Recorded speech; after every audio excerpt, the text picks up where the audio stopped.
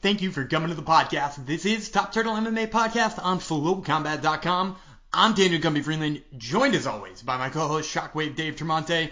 UFC back in Vegas this past weekend. It may not have been a card all that much worth talking about. Lots of cancellations, lots of changes. But the good news is we've got a nice fresh card this weekend coming to you from Vegas again, headlined by an exciting heavyweight contest between Derek Lewis and Alexei Oleinik. We, of course, will be breaking down that fight as well as two other really exciting fights on that card as part of our Fights, Dogs, and Parlay segment, where we're also going to give you an underdog that we think you should play and a parlay where you can get some plus money on some great fighters. So make sure you check that out later in the show. But of course, first we'll be talking with two of the fighters on that card, and one from the Contender Series, which is coming up soon. We're going to be talking to Justin Jaynes, who gets ready to try to make it 2-0 in the year. Then we're going to be talking to Youssef Zalal, who's trying to come up with his third win in 2020. So exciting guys on the fight card this weekend. Then we're going to be talking to Impa Kasanganay, who is fighting at the Contender Series on August 11th. Which is his second time on the Contender Series. He's going to be talking about trying to get that contract this time. So we're going to get to all that great content for you right now.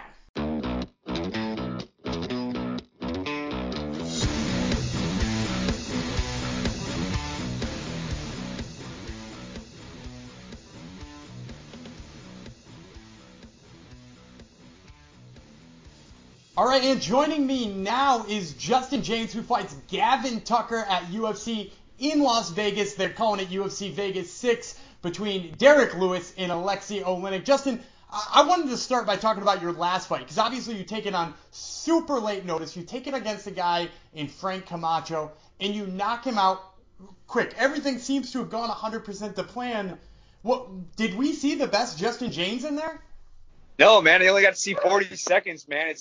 I like to say that, there's so much more in my repertoire than just hitting people with big left hooks. Although that is, some of my favorite stuff to do. But, man, I wasn't able to demonstrate anything of wrestling or grappling or any kickboxing for that matter. So I really think you're going to see – you can't say, 41 seconds how you're going to see the best of anybody. But, I was really satisfied. You can never be you can never expect that to happen, going against someone as tough and as good as Frank Camacho, man. I just happened to throw the right punch at the right time and knock Frank out.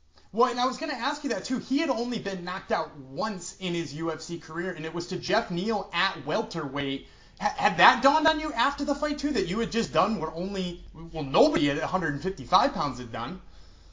I actually didn't know that until right now, so that's actually pretty cool. I'm pretty happy with that, man. As I like to say, is I hit as hard as a welterweight, and I've always said that, being short, and I have shorter arms, and I can turn those punches over. And if I land a left hook or an overhand right or any kind of punch, it's going to hurt my opponent, no doubt.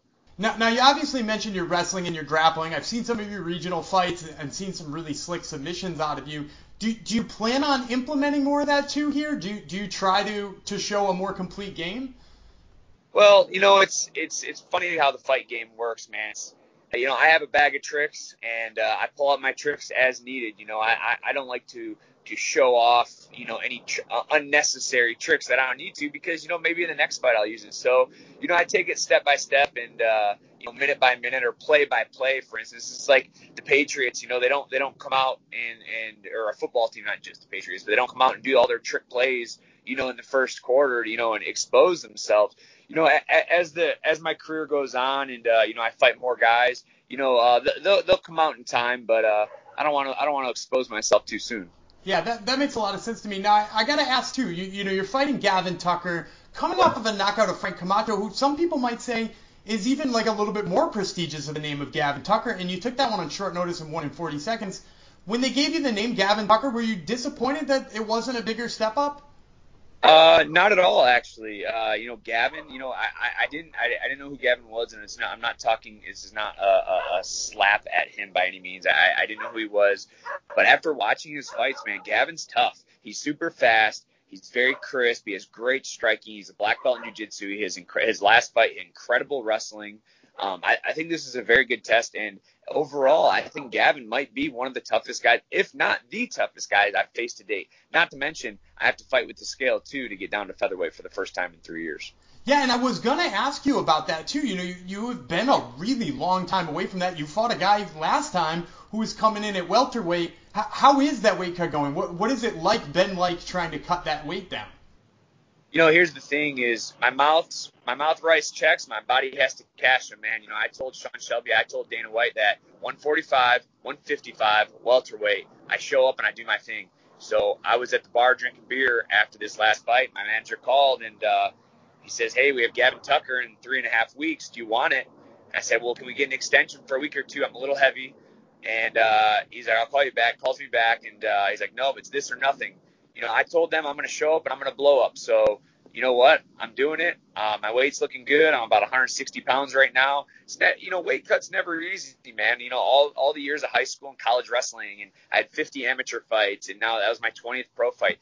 Weight cutting is never easy, but I'll get the job done August 7th, and then I'll fight on the 8th. And now I'm curious too, because a lot of fighters, the tendency now seems to be going up in weight, to go up a weight class, make the cut a little less on yourself, maybe get a little extra power, things like that. What sort of inspired you to decide that you wanted to go down? What inspired you to say, featherweight makes more sense to me? It's not honestly that it makes more sense.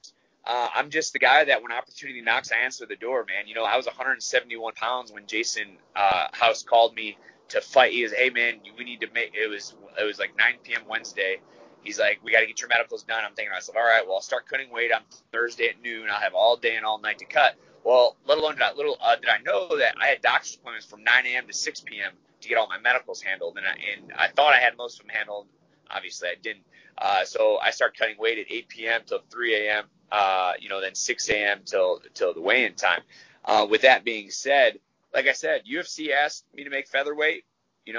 Opportunity, man. I got to answer the door, and I'm not just answering the door. I'm kicking that door in, and I'm going to do the best thing I can do. Well, and I'm sure they love the company man style. Now, I wanted to ask you about a couple of other things too, because you come out for your first time, you make a hell of an impression. But the thing that made an impression on me is when they announce your name and they announce the Guitar Hero. I'm a junkie for knowing nicknames and where nicknames come from. You got to tell me the story. Where does Guitar Hero come from? Well, it stemmed back in college. I had a pretty extensive amateur career. My first amateur fight was in 2007. And the first couple of years of my amateur career from 2007 to 2010, before I started working really my boxing and my kickboxing, I was a very boring fighter. So I was always looking to take guys down and look for rear naked chokes or ground and pounds. So I was trying to find a niche that people would be excited to see me fight. I was playing Guitar Hero in my college dorm with my buddy Corey Michaelides. We were drinking some beer, and he dared me, or I believe he bet me or dared me that I wouldn't come out, with a Guitar Hero like wrapped around my neck and like big aviator sunglasses on, and kind of make a show before the show. Because like I said, I knew my fights were boring, but I had to have a niche to where I wanted people excited to see me.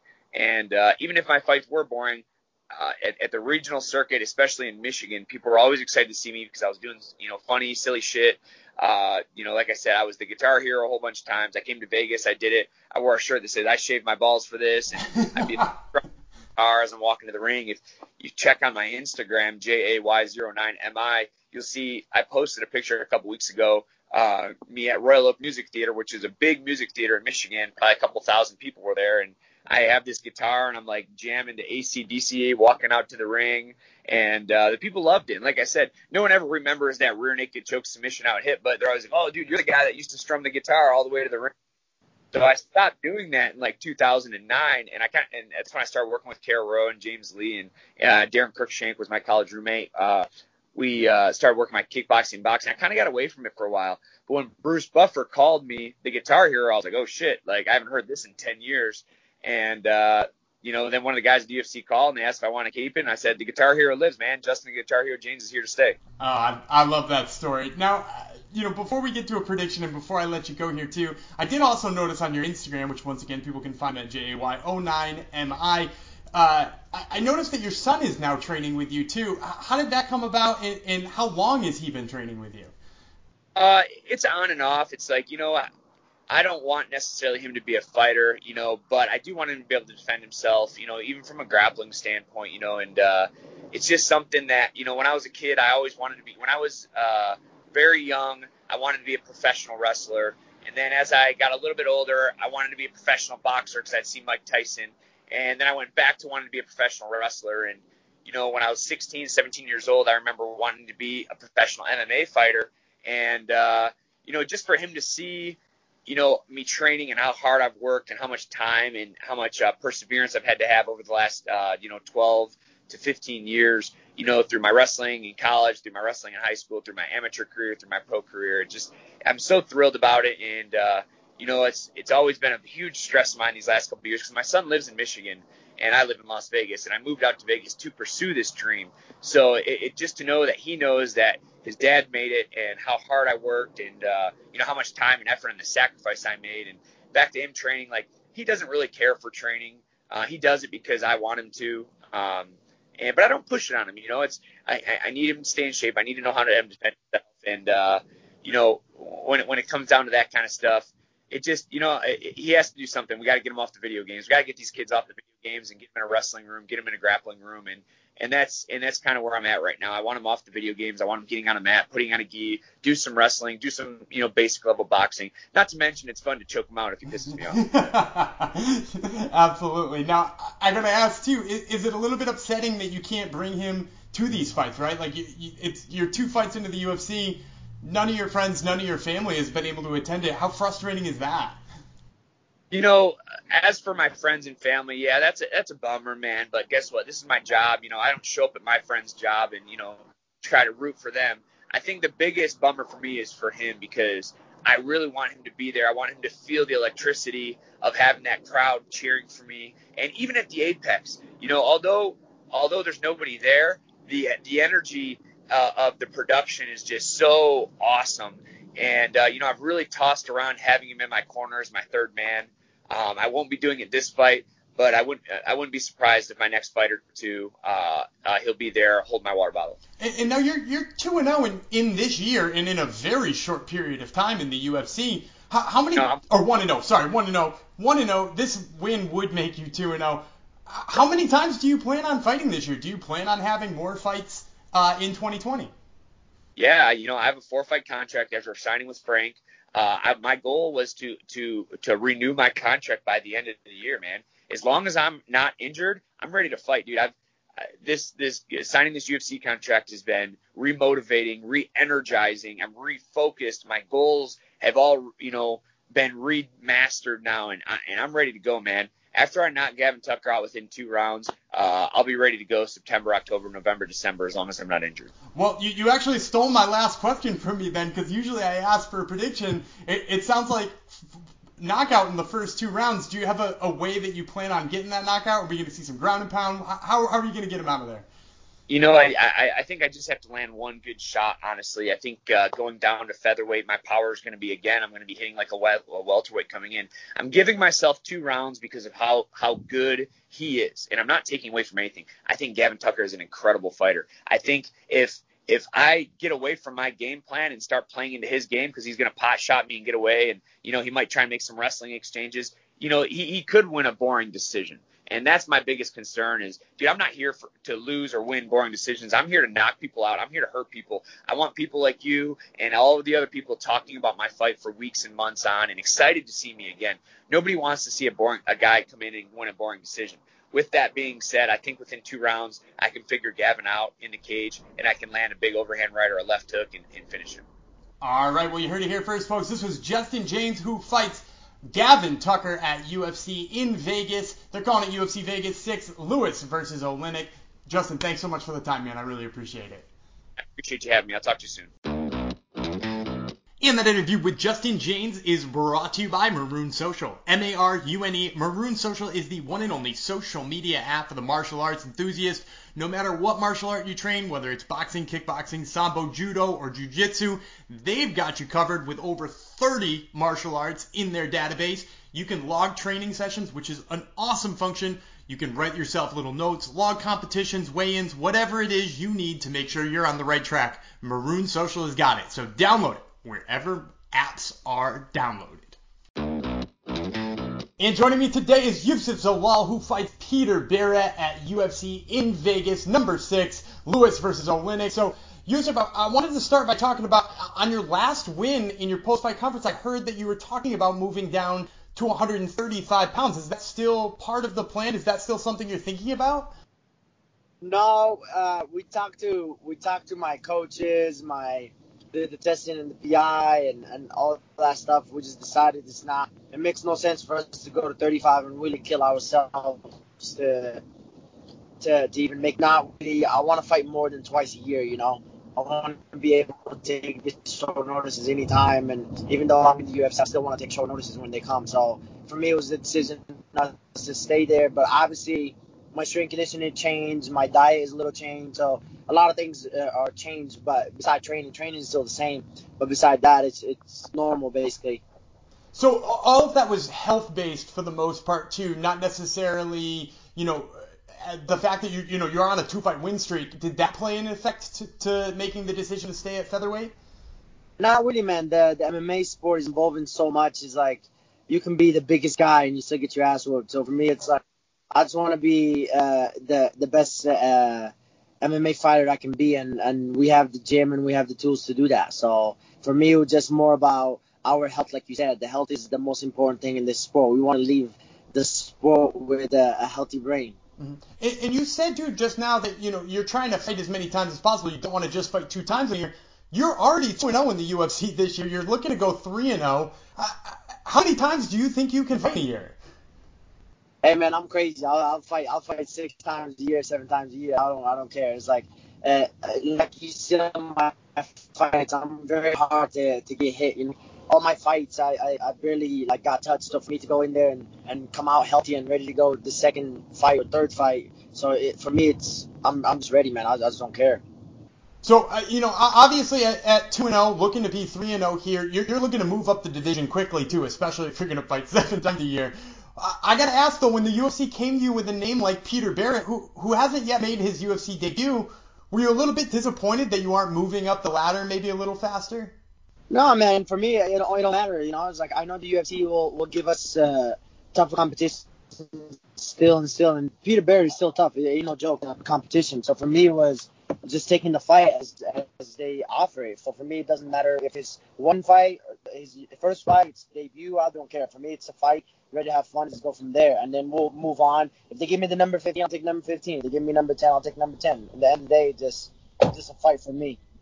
Absolutely. Now, before we get to making a prediction about that fight and talking about the fight, I always like to ask fighters who come from countries who maybe don't have that many fighters in the UFC. They have the Ziatars from Morocco as well, but for the most part, you're the only Moroccan really in the UFC right now.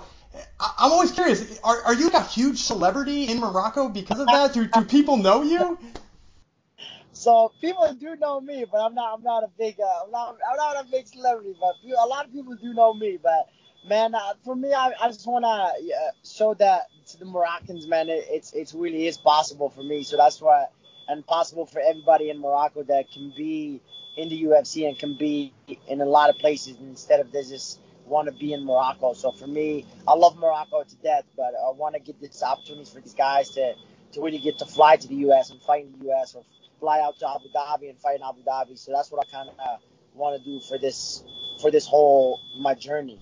And out of curiosity, is the MMA scene big in Morocco, or is it a little bit smaller? And if it is smaller, how did you find yourself getting into MMA as a youth?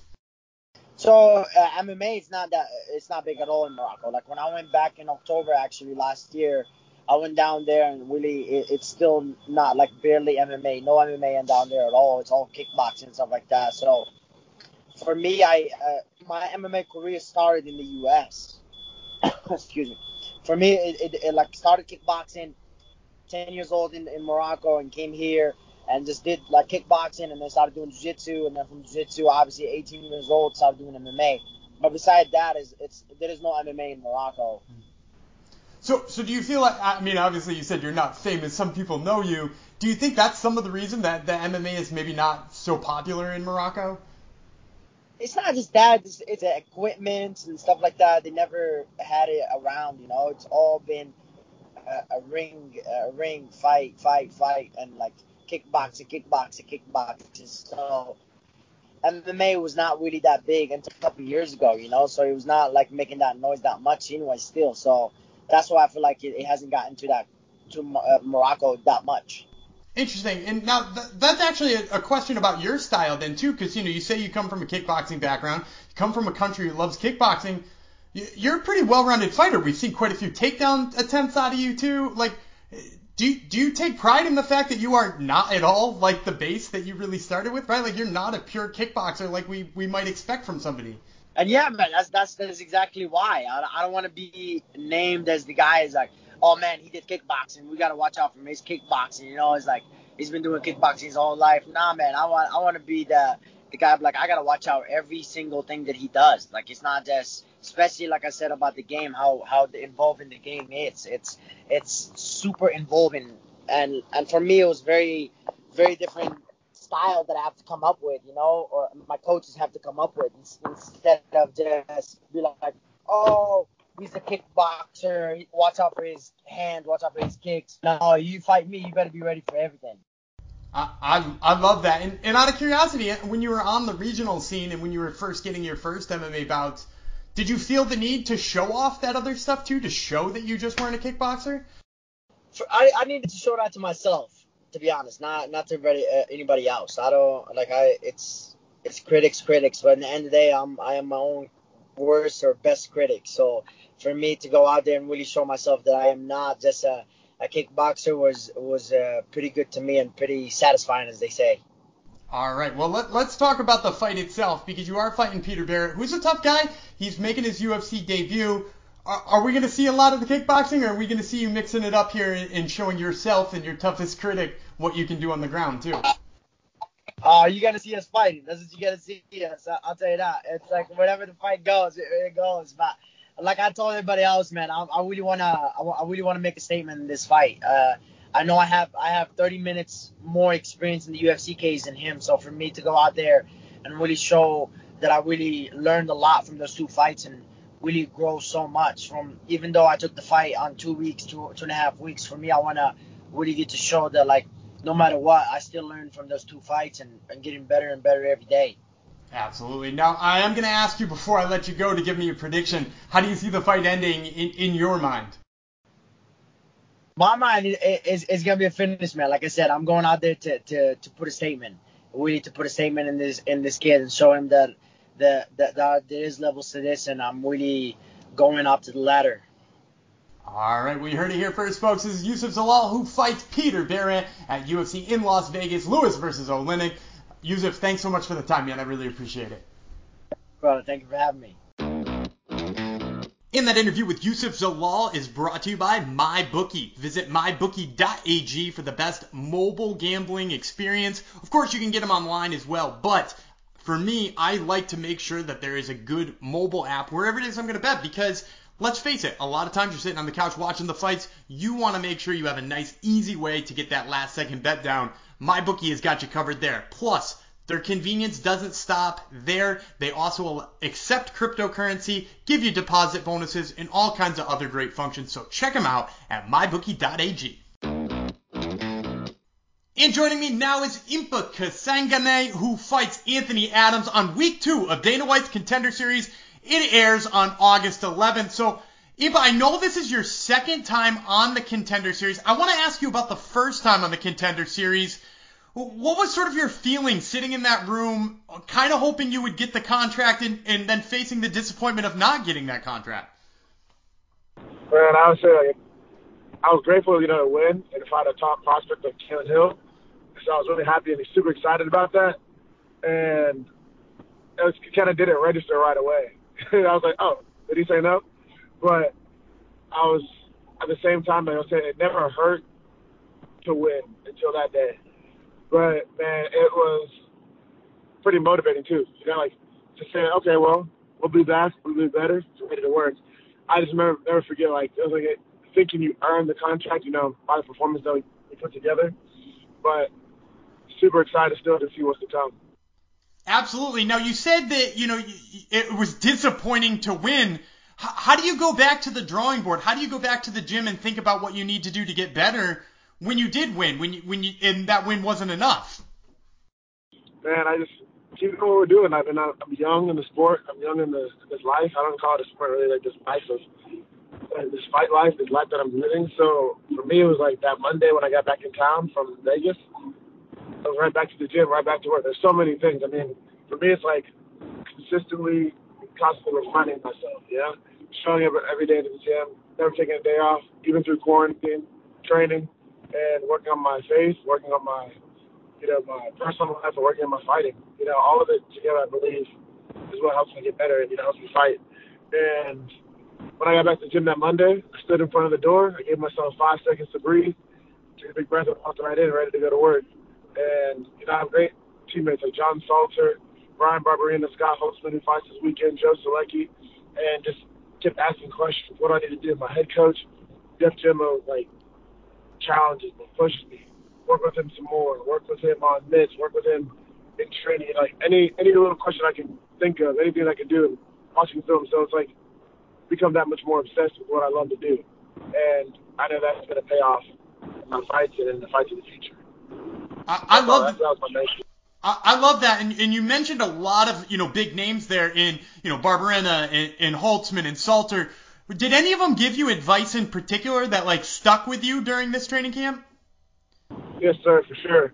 Keep bringing the intensity, and so, I remember even after the Contender Series last year, Brian cornered me. He's like, take more risks, get after him some more. You have more in you, and so that's what we're looking to do this fight. We're gonna take more risks, get after him some more.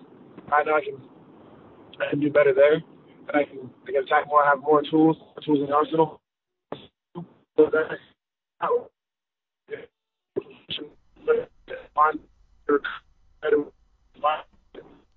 be more effective to do. I gotta against now his fight against Adel Dariush, and every single time we kind of worked together, he was always giving me that much more advice, how to shoot my right hand better, and then obsess over me. What are you doing on the in-between? What are you doing at home?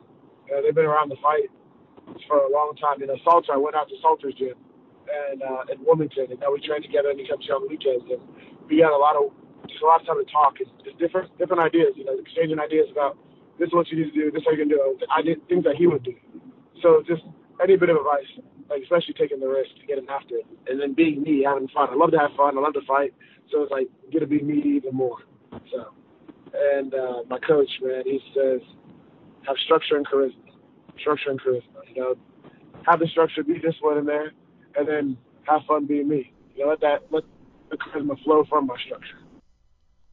I like all of that advice from all of those different people in there. Now, I'm curious too, is that taking a risk partially more to, needing to get the contract that you need to be exciting to, or do you feel like you could just be better in the cage if you were taking more risks? Oh, yeah, really being better. It's not really about, the contract. The contract will come. I believe on keeping the fight the main focus, keep the main thing the main thing. Being myself, I love to fight. I love getting in there, mixing it up. And I last fight, Kieran's an excellent prospect. He's knocked people out 11 seconds. You got to respect what he does, or what he did and what he still does. Or at the same time, being myself, being me, the one that's that fun, who wants to get there and mix it up. And then that's taking the risk, shooting the shots that you don't necessarily see fighters throw, and that you'll see this fight. Like the fight before that, it's kind of funny. I guess I fought the LFA fight, but I was on the prelims, so it didn't get aired. Spinning kicks, jumping, spinning heels, anything that has that charisma. But it's not because we're here to show off to get a contract, but because I love martial arts, and I love the fact that these techniques do flow within the rhythm of the fight, and letting loose, letting loose being me. And that's kind of really is. I know I'm better now than I was then, and showing that, not looking like I was my former self, Mm-hmm. Absolutely. Now, also, I meant to ask too, the disappointment of not getting the contract is obviously huge, but also you've had 3 fights canceled since then, 3 more chances to prove yourself that haven't come to fruition. How has it been working through all of that time as well? It's actually a total of 5. After so I had 3 fights canceled, I had a total of 5 canceled. But it showed me that I love fighting more. The day off. Oh, this fight's canceled. Back in the gym on Monday. This fight's canceled. Oh, keep working, keep training, put some weight back on. This fight's canceled. We'll what could we do that was messing up in preparation for this fight? Like, what was I messing up on the wall? What was I messing up in my striking? What was I messing up in my jiu-jitsu, you know? And in my wrestling. And all I did was go right back to the drawing board and say, hey, time to start working again. Time to start working again. Maybe put the backpack back on and move forward. I don't get caught up in like, oh, I wish this fight could have happened, blah, blah, blah. Of course, I would love to fight. But if it doesn't happen, I got to put my faith in God and say, hey, God, I don't understand why this is happening. I'm not even sure if I'm happy about this. But I know the only thing I can do is do my job, get back to the gym. You know, I have 2 fights too, and it wouldn't be fair to them if I didn't show up because I felt bad about going on in my life. You know, like I got to be there for them like they're there for me. Like Scott, Brian, you know, like those guys they'll come out from Tennessee and work with me. Salty came back, so it's like it's my job to help them. It's my job to show up. So that's all. That's a great mentality to have. Now, let's talk a little bit about this fight, too. You're fighting Anthony Adams, who's had his shot on the Contender Series as well. What do you know about him, and what do you think about the matchup itself? Well, what I know about Anthony Adams, he's a good fighter. He's 8-1. He's done his job. You know, last fight he got a finish, which is awesome. Shows that he's coming to fight. He likes to stand up. So I love that about him. You know, he's not just here to be a one style fight. He's there to fight. And anybody like that I have respect for. Man, him being on the Contender Series before, he's been there before too. Yeah, he knows the drill, he knows the media, he knows the lights. Now he's like, okay, I expect him to be like, it's time to fight. So this matchup, man, I love it. I love the challenge. You know, I like somebody who's 8-1. I love somebody who's been in the fight business for a while. I love somebody that comes from a good camp. He comes from a good camp in Colorado. Great coaching, and they coached him well for his last fight. And the fight before that in the Contender Series, though he lost, I believe he's a good fighter. I like some of his tools, man. He has a nice kick. He has a nice rear hand. His lead teep is pretty cool. He's pretty solid, too. So for me, it's like those are the fights that I want. Those are the fights that, you know, when I claim victory, that it's a fight I can say, okay, this is a little trophy you put up here, and you respect the fighter for what he brought. And, you know, I hope he gets in the UFC one day after that. I love it. So now, before I let you go, I do want a prediction out of you. What do you see happening in this fight? How do you see it ending? Man, I believe so this fight show the best version of myself. Step in there, have fun, attack from the get-go, move around a bunch, dominate, and then either finish the fight in the first or second round. If not, then it's going to go 3 rounds, dominating and finishing with my hand raised. All right, well, you heard it here first, folks. This is Impa Kasanganay, who fights Anthony Adams on Week 2 of Contender Series on August 11th. Impa, thanks so much for the time, man. I really appreciate it. Thanks, Dan. Thank you for having me on.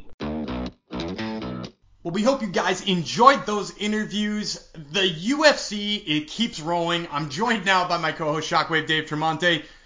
Dave, obviously we've got a Tuesday event this week with the Contender Series and then another one with Impa on it. How excited are you for the return of the Contender Series? On a scale of 1 to 10, I'm a solid 8. I'm a huge fan of the Contender Series. I think it's a much better use of time and building prospects than those last few seasons of The Ultimate Fighter were. So I think it's a great evolution from The Ultimate Fighter. And I know there are some rumors that The Ultimate Fighter might come back. I don't know if you can quantify or qualify that is in fact true, but if it never does come back, I'm very happy with Contender Series. Yeah, I don't know if it's coming back for sure. And the one thing I will say about The Ultimate Fighter that seems kind of dated about it is like, you know, in order to find really good prospects now, you got to see a lot of fights, right? Like, what separates the guy who ought to just barely get into the UFC from 10 guys who shouldn't?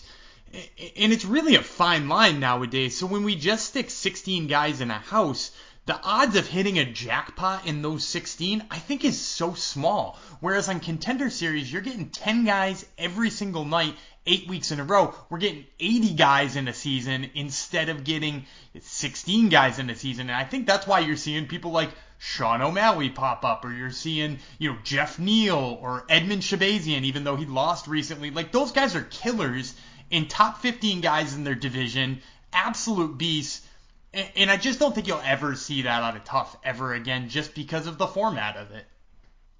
Yeah, you're completely right. It was so unique at the time, too, because the divisions weren't as robust as they are now. So, I think you said it perfectly. Like, what separates prospect who's 6-0 that just gets on the UFC versus one who makes his way through the Ultimate Fighter? Not much, other than that guy that went through the Ultimate Fighter house was able to, I guess show some personality, not go crazy in a house with 19 other dudes, and was able to win 3 fights in the span of 6 weeks. Very impressive, but it doesn't really do much over the other 7 guys who are going to be on that undercard with him that have the same record.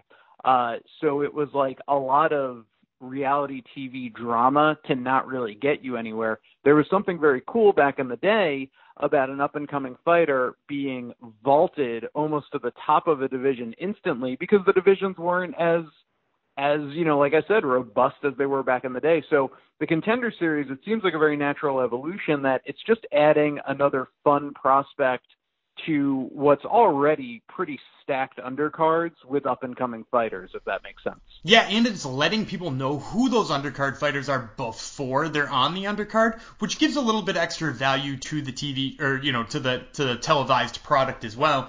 And the other last thing I'll say about the Contender Series that I think is just so much better than Tough is that you also have to remember these guys are getting their own coaching leading into these fights. And I think not enough can be said about that because we've seen people go on the Ultimate Fighter and that's been one of their big complaints.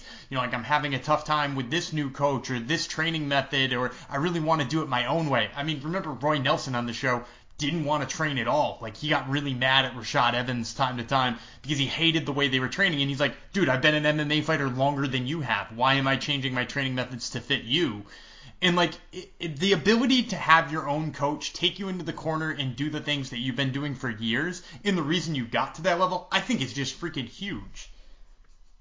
Yeah, well, I'll tell you what allows us to do what we want to do and shine the way we want to shine is our favorite segment on the show, Fights, Dogs, and Parlays. We're, of course, breaking down this week's fights, headlined by Lewis versus Oleinik. But before we get into it, Gumby, I'm curious, does anyone sponsor our favorite segment, Fights, Dogs, and Parlays? Well, of course, Fights, Dogs, and Parlays is brought to you by MyBookie. Visit mybookie.ag for the best online and mobile gambling experience you can possibly find. A lot of those other sites have mobile apps or just a mobile page that is an absolute nightmare to work through. Not MyBookie. It is quick. It is easy, and you're not going to have to worry about those pages taking forever to load while you're trying to bet live or bet just before a fight. So head on over to mybookie.ag. They've also got great deposit bonuses going right now, and they accept cryptocurrency, so check out all of their available features, mybookie.ag. All right, let's start with the main event, as we normally do. Derek Lewis, a very heavy minus 265 favorite. He's coming off a win over Ilir Latifi, beat Blagoy Ivanov before that, lost to Junior Dos Santos before that, and lost to Daniel Cormier in a title fight before that. So he's 2-2 in his last 4. Alexei Oleinik on a nice 2-fight win streak, beat Maurice Green via armbar, then took a split decision win over Fabricio Verdum. He lost to Walt Harris via KO and Alistair Overeem via TKO before that. Both those fights were in 2019. He already has 2 wins in 2020, fighting Maurice Green in January and then Verdum in May. So he also is 2-2 in his last 4, but betting off as a plus 225 dog. Who you got? I'm going to go with Derek Lewis on this one, but I will say that I don't like where those odds are currently chilling. Negative 265. For a guy like Derek Lewis, who is wildly inconsistent, is a little worrisome to me. I feel much better in the high 100s than I would in the mid to high 200s. But let's face it here, Derek Lewis is a favorite for a reason. He's way higher up. He's fought way higher competition. And Alexei Oleinik is a guy who, in both of those last 2 fights that you mentioned, the one with Verdum and the one with Maurice Green, where he won based on being the more durable guy. By being a guy against Verdum who got off to a better start and watched Verdum get more tired than he was at 150 years old or however old he actually is. And a similar thing happened to Maurice Green. They got to the ground. Maurice Green tired out and an armbar opened up. So, with Alexei Oleinik being a guy who pretty much outlasted 2 recent opponents, you're not going to outlast Derek Lewis unless you have amazing cardio and are still staying away from his big shots late in the fight, because he's proven that whether it is the third round, the fourth round, or even the fifth round, he's got knockout power late in fights. I mean, we saw him do it to Shamil Abdurakhimov in a main event in Albany, New York. It took him till the fourth round to really get going, and he knocked him cold. He did the same thing to Alexander Volkov, who styled on him for 14 and a half minutes before he got knocked cold. And for me, if I'm thinking about Alexei Oleinik, even if he were to get out to an amazing start, even if he were to have slightly better cardio, he's still going to be tired late in that fight. He's still going to be susceptible to that big right-handed Derek Lewis. I am not going to disagree with anything you said. We'll move on. Chris Weidman is a minus 110 favorite over Omari Akhmedov, who's also betting off at minus 110 in most books. So basically Vegas telling you they don't really know what to think, but neither is an underdog. Weidman, it's like you blinked and all of a sudden he's on a 2-fight losing streak. Last win against Kelvin Gastelum back in July of 2017, lost to Jacare Ray and Dominic Reyes via KO in his last 2 fights. And really going back to May of 2015 when he defended the middleweight title and beat Vitor Belfort via TKO in a dominant performance. Since that time, starting with losing his title to Luke Rockhold later in the year, he is 1-5 in his last 6 and trying to right the ship of his career. Omari Akhmedov is on a 3-fight win streak, wins over Tim Bosch, Zach Cummings, Ian Heinisch, had a draw with Marvin Vettori, and then before that beat Abdul Razak Hassan and Kyle Noak. So he is 5-0-1 in his last 6 and just on a completely different career trajectory than Chris Weidman. Who you taking here? I think I'm leading Omari Akhmedov in this one.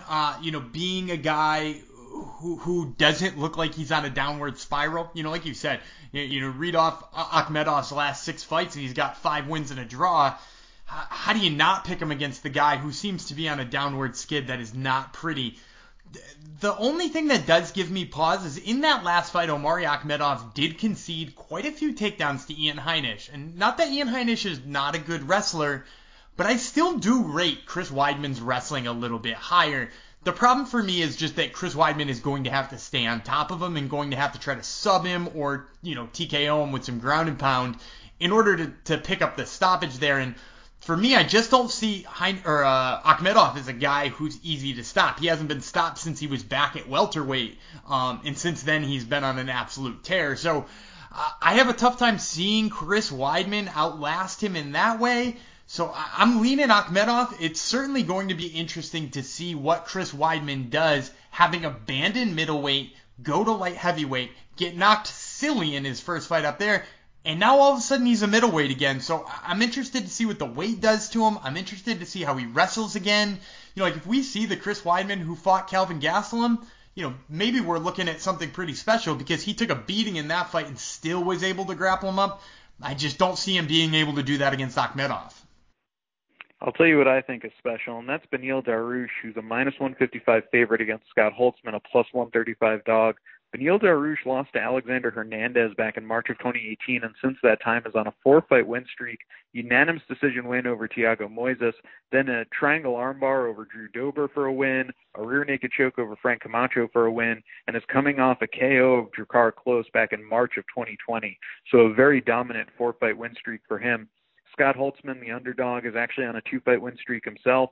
TKO of Dong Hung Ma, and then a unanimous decision win over a favorite of our show, Jim Miller. Lost to Nick Lentz before that back in February of 2019. So 2-1 in his last 3. But if you peel it back even further, he was on a 3-fight win streak before that in 2017 and 2018. So he is 5-1 in his last 6. But the dog here, who you taking? I think I'm actually going to take Scott Holtzman in this fight, even though he's the underdog here. I look back at his record and what he's been able to do in the UFC, and one of the things that really sticks out to me is I think his striking is much better than Beneil Dariush. I think that's obviously his path to victory here, is that, he throws a lot of strikes. He landed 88 against Jim Miller, who's a notoriously durable kind of guy. He landed, 100 in a previous fight. So Scott Holtzman is a guy who pours it on, and his striking is really good. He's got heavy hands. He can pick up TKOs. Beneil Dariush did have that absolutely phenomenal knockout in his last fight against Drakkar Klose, but I don't see him as a threat on the feet to somebody like Scott Holtzman, which leads you to ask, can he grapple him up? Well, that's a really great question, but Scott Holtzman is an enormous lightweight. He's very physically big. He's very physically strong. It'll be interesting to see if the technique of Dariush can get him down and sub him. But I'm saying if he isn't able to, I think it's going to be a long day for Beneil Dariush, and I actually like the underdog here. Well, I'll tell you, he is a nice underdog to bet on. I don't disagree with you. I'm taking Dariush myself, but our official Top Turtle underdog of the week is an even bigger underdog than Scott Holtzman, and it's Justin James at plus 165 over Gavin Tucker, the favorite.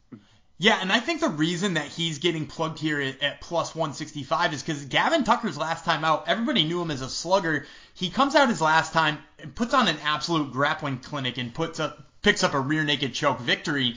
And all of a sudden people are like, oh, this is a very well-rounded fighter. Now he's got the slugging ability, he's got the takedown ability. He's going to be fighting a guy who, A, not only is bigger, he's coming down from 155 pounds to fight at 145 pounds, but he used to wrestle collegiately at 165 pounds. So this dude is big and used to wrestling big guys. So, we're going to see Gavin Tucker, if he tries to implement that grappling game, I think he's going to see it go very badly. Now, of course, there's still a slugfest option here, but we also just saw Justin James knock out Frank the Crank Camacho in 41 seconds on short notice. And Frank Camacho, again, one of those guys who's been in absolute bloody wars and not been knocked out. Justin James does it in 41 seconds. So for me, a guy who's got great wrestling defense that maybe the common fan or the common bettor doesn't know about, here is a great secret to know that, if this does wind up a slugfest, maybe it's a 50-50 bet, but at plus 165, why wouldn't you want the 50-50 coin flip? Well, I'll give you another great secret. It's parlays. Play multiple teams or fighters together in this case, and sometimes even take two favorites, play them together. They both, of course, have to hit, but it gets you plus money, and that's what we're doing this week, our parlay to play. Youssef Zalal is a minus 325 favorite, very strong favorite. But pair him together with Darren Stewart at minus 165. Hey, guess what? You're going to get yourself plus 110 odds. Why do you like the combo? So I like Youssef Zalal for a lot of reasons. First of all, he's 2-0 in 2020 already. Just kind of like Alexei Oleinik, he's been getting a lot of work in.